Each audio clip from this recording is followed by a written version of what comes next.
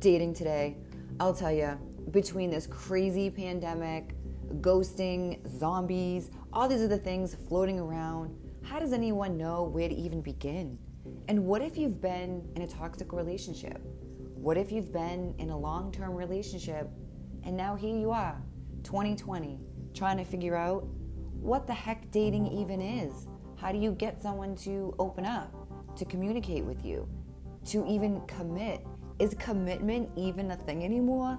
Who knows? But I can tell you what, on my podcast, Let's Get Wicked Deep, a dating podcast, you'll be able to get a lot of information about all of these topics and so much more. So if you're new to dating or if you've been doing it for a while, be sure to tune in and get some tips.